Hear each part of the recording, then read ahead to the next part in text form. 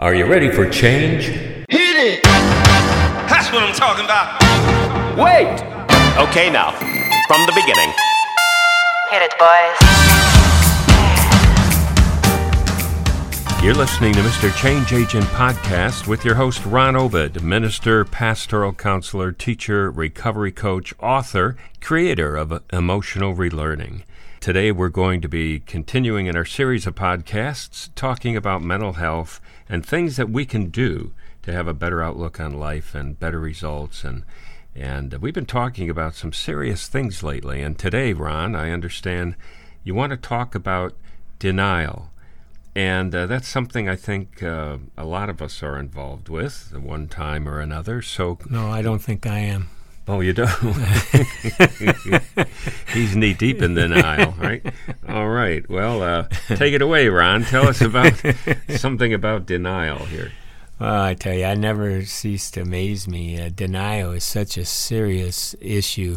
I work a lot in addictions. No, hold it, Ron. Let's get the joke out of the way. Go ahead. Oh. You've been waiting to say this all day. All right. In the addiction field, there's always that saying, denial is not a river in Egypt. Boom, boom. Okay, there. We got that out of the way. Everyone knew it was coming. I was waiting I to can bring hear it millions in there. of moans right now. Yeah, okay. I was ready to put it in there. Yeah, man. well, now it's over with, so let's continue. All right. Well, and one of the saddest things is that when you're trying to help someone and you know they're addicted to crack, or they're addicted to alcohol, seems to be even more prevalent because I can control that, I'm okay, and it just keeps deteriorating, and it's just it gets really hard. And what mystifies me the most is if you finally do an intervention, you talk someone into going into treatment, then 3 years later, maybe 2 years later, they slip, right? Maybe have a relapse.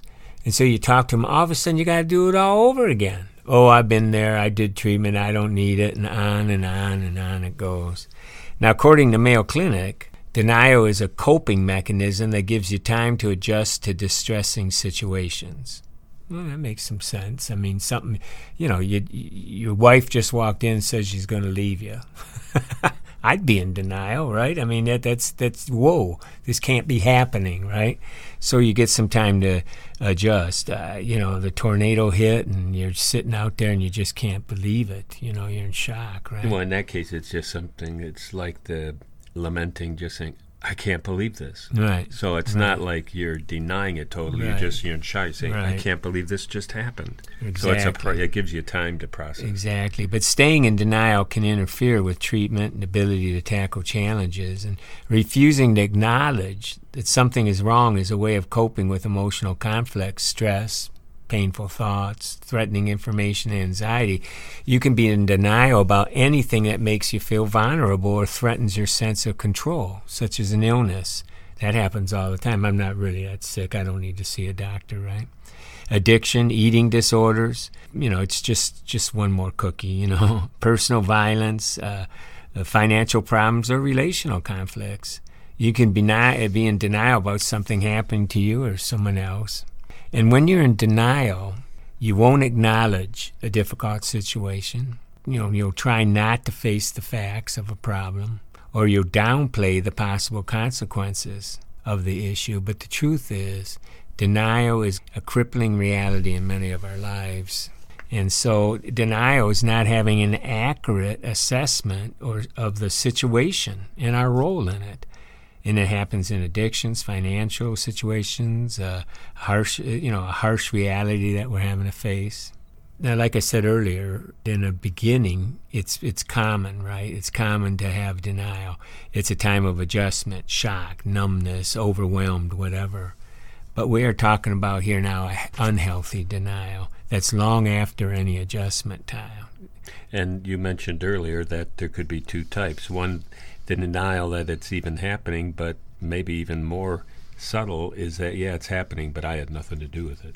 That's right, exactly. So what are some of the examples of unhealthy denial? Well, how about a person that witnesses a violent crime but claims they're not affected by it, right? Mm-hmm. Or refusing to discuss health care directives and wills with your partner when they're older and desperately sick, insisting that they're going to get better. There is something creepy about writing a will, though. Oh, I hear you. Or periodically missing work after drinking excessively the night before, but insists there's no problem because the work is still getting done. We call that functional alcoholism, right? We think we're okay. Or in desperate financial trouble that you toss your bills aside because you can't bear to open them and not doing anything. I think we've been there. The parent of a teen with drug addiction that keeps giving their child spending money. That's it. Boy, it's so complex. And this certainly isn't a put down. These are hard issues, right? A person with chest pain, shortness of breath, doesn't believe those symptoms signal a heart attack and delays getting help. In situations like those, denial might prevent us, or our loved ones from getting help, such as medical treatment or counseling or dealing with problems that can spiral out of control. And they can have potentially devastating long-term consequences. Well, okay, so let's say you're in denial. What can we do about it? Well, I guess you need to ask yourself, how will you know if you're in denial, right? If you're in denial. If you're in denial, you know it. But there'll be moments of sanity. I often tell that when I lead a class. There's talking in addictions. And actually, I got it from Terence Gorski. He is famous for relapse prevention. And he said there's a moment of sanity. And I've seen that over and over again. And we have those moments of sanity. We have those moments of ahas. And we need to latch onto them. It's almost a moment of clarity. Clarity, awareness. Right, exactly. In the worst, and it will happen. And when it comes, we need to honestly assess what's going on. Ask yourself, what are we fearing? I mean, a lot of this denial is because of fear. What are other people going to say? What are they going to think about me? What am I going to do if I lose my job? What am I going to do? I don't want to be sick. I don't want to leave I can't face this. I want to stay with my family. I love them. I don't want to leave, right? So all these things. What if it's cancer? What if it's, And so there's fear of rejection, fear of failure, fear of consequences. And so we pretend that it will magically go away, or maybe we just numb out. But we need to talk about it. And if that doesn't help, write about it, journal about it, write it down. Let someone help you think clearly about it. It's only a fear, not a reality.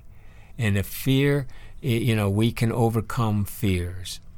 Second thing we can do is consider the consequence of not doing something. They call that in addiction recovery, they call that playing the tape out, playing the video to the end, right? And, I think we need to play the rest of the news coverage, right? It's a disaster report. Play out the ending, see the devastation. But the good news is we can come and put a Hollywood ending on it if we want. What's the potential if we take proper action? I mean, the Hollywood scripts don't just end with a disaster, right? They write out a good ending. Well, why can't we? Yes, we've got the disaster going on. We got this horrible situation. But with faith and help and others and counsel, we can have a different ending. And we can go back to what we talked about in one of our other podcasts on hopelessness, despair. We can do things about that. And that might be a good one for someone to listen to. And then I think also get help. So not just honestly assess what's going on. Get some help.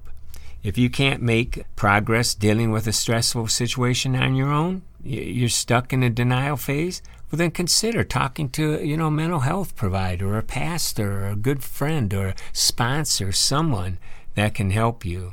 Someone that, can help you find a healthy ways to cope with the situation rather than trying to pretend it doesn't exist. And you need to find that moment of sanity. See a counselor, get professional help. If you could have done this by yourself, you would have done it by now. So if you need to, go to a doctor. Go to treatment. It takes time to overcome some of these things, and it is hard. But you know what? You're in the situation, and it's not going to get better. These 21, 28-day treatment programs, most cases don't do it. That's just the beginning. For a person that's really, really stuck, sometimes, to change the brain away, it's at least 6 months to a year. And I can't help that. But you have to say, after that, I can rebuild. But you'll never, never, never rebuild if you don't make a change. Yeah. And this stuff is it needs to be faced. So treatment, counseling, support groups. And here's another one. I've heard so many people, and some of you probably, maybe you've already turned it off and you're not even listening at this point. But some of you are tempted to turn it off because, I've done all that before. Well, yeah, I understand that, but that's an excuse. It's the craving talking. If you hurt your leg, broke your leg, and you went to the doctor, and he put it in a cast, and you got better, and 3 years later you broke it again. Said, "Well, I already did that before. I don't need a cast. I don't need to go see the doctor. I already did that before." Right. Listen, your leg is broken. Okay, it's broken. Can't help that it was broken before. You did it before. Well, fine. Do it again.